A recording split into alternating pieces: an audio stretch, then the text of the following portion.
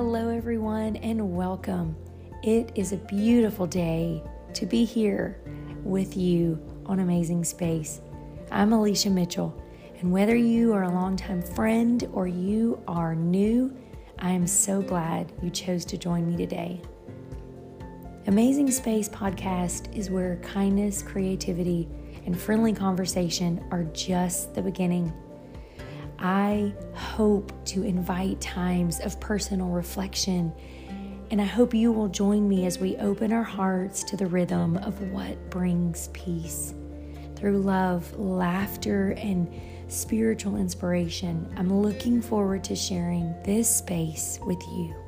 So grab your favorite drink, coffee or tea, get comfortable, and let's talk. Hello, friends, and welcome back. It is a beautiful fall day here in North Carolina. Probably not so much the case for a lot of those in Florida right now. And I just ask that throughout your day that we lift up those families that have experienced a lot of loss. I want to jump right in and kind of just talk about something that happened to me when I was back home. I had ran into a really good friend of mine. We had a conversation actually about the podcast because I didn't promote the podcast when I first started outside of my circle, my friend circle, my family circle. And sometimes even that was a little bit difficult because I was new, still feel new, but I was nervous.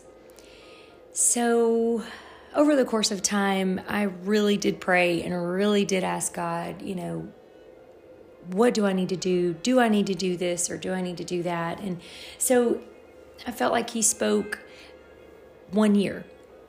So at the 1 year anniversary, I actually posted it on the Facebook platform that I do have.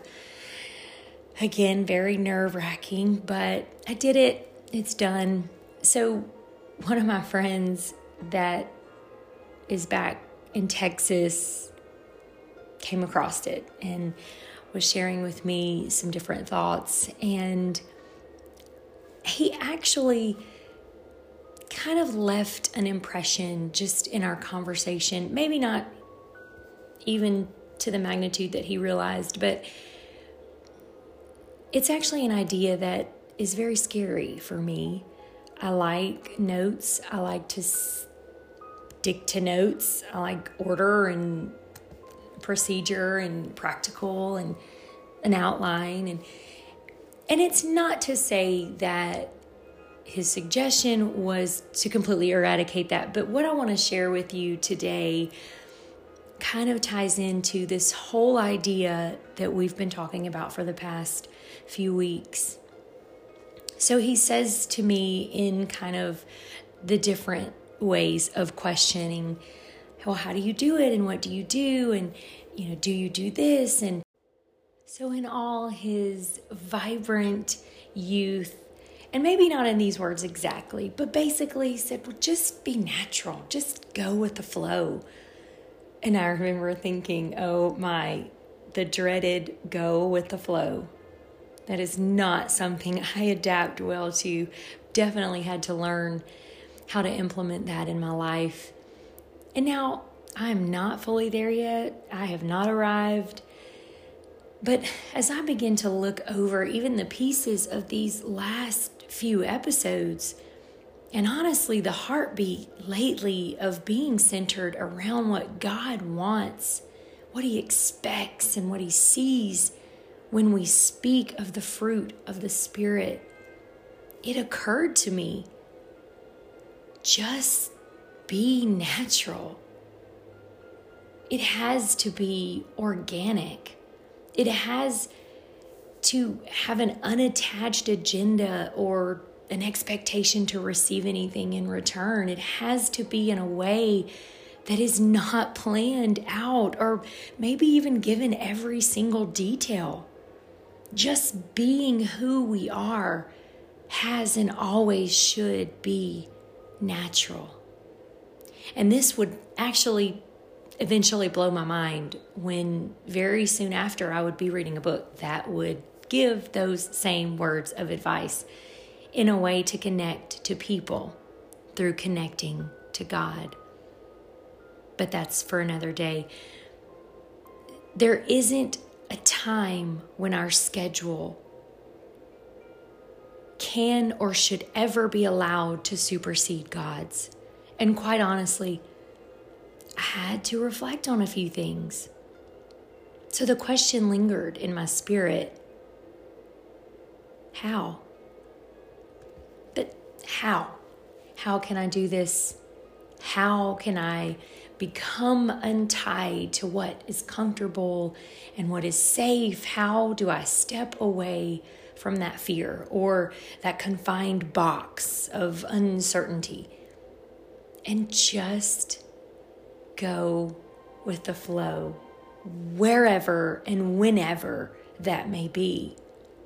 And at this point, I am miles outside of even the podcast, but purpose, natural in showing love and natural in being love to others. I don't even know how to really convey all the words with true diligence because I just get so swept away with the emotion of it. And I understand there has to be a balance, and there is a balance, but there is something so, so beautiful about trusting God's balance.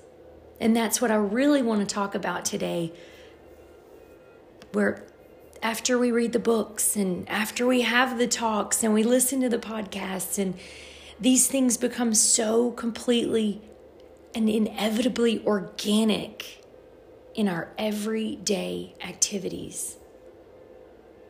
How? Well, what better way than to look at our ultimate guide for some answers to some very lively questions.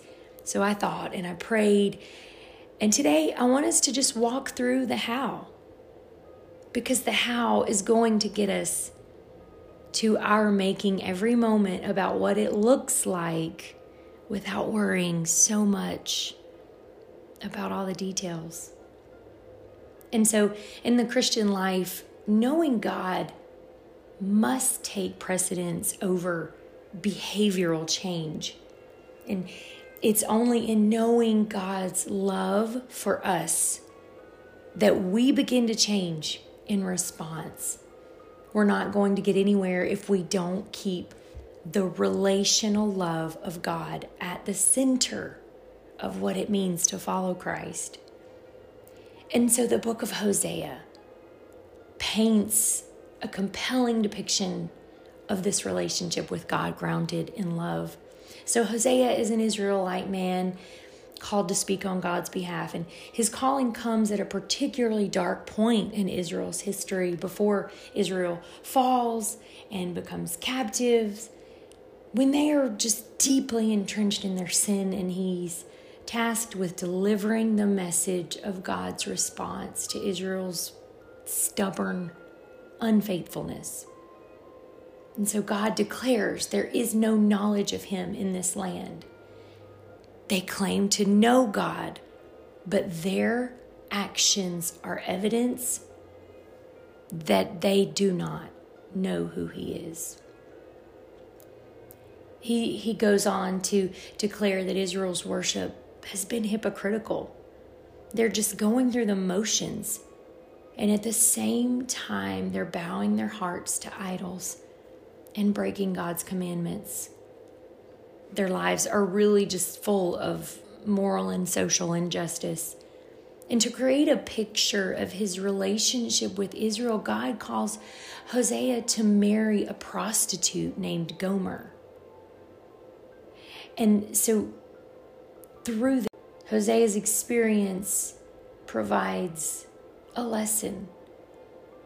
Like Hosea, God is the loving husband, and like the prostitute, Israel is the unfaithful wife. But God is faithful to his people despite their behavior. And so he calls Hosea to mirror his forgiveness. In the face of his wife's unfaithfulness, Hosea pursues her, he pays off her debts, and commits his unconditional love to her. And friend, honestly, a lot of the times, or maybe let me ask the question, how many times do we take God's forgiveness for granted? And in the same way a spouse grieves over an unfaithful partner, God's heart aches over the broken relationship with his people. But God is not unaffected by Israel's unfaithfulness. But even in his anger, God's compassion and mercy triumph. How can I give you up, God says to Israel? I will betroth you to me forever. His heart is bound to his bride. He cannot bring himself to abandon his people, even though they have abandoned him. His love for his people is relentless. And so Hosea urges his people to return to the Lord in repentance so they might experience healing. But God knows that their repentance won't last long. And so, of course, at the end of the book, God delivers hope for his people. But ultimately, for God's people to experience this true healing, Jesus had to take on the punishment. He paid our debt when he sacrificed his life, and then he rose from the dead on the third day. Hosea had prophesied, God will raise us up on the third day that we may live before him. And so those in Jesus are united to him so that his resurrection from the dead becomes their resurrection, our resurrection. Jesus' resurrection power brings new life and healing. And so the Bible says that Christians are the bride of Christ, and the unconditional love of God displayed in the book of Hosea is promised to follow us all the days of our life. This relationship of love is what fuels a life of faithfulness. And so you might be asking, what in the world does this have to do with me? When you think of love and what it genuinely, truly looks like in perspective, this picture reminded me of just how deep and just how wide not only our love has to go to others, but we are exactly that in the eyes of God. That is what he sees when he sees us. That is how he feels. That's what he wants us to experience and understand each and every day. And because of that love, it should be within us. And just like this description, this story about Hosea and how he took on this woman that honestly a lot of people probably already gave up on. A lot of people probably tried to talk him out of this. But it was a picture to show how. This is how I love my people. This is how much I love my people. Just as someone who is unfaithful to their very own spouse, and they turn and continue to love through it all, is exactly how we are expected to love those around us.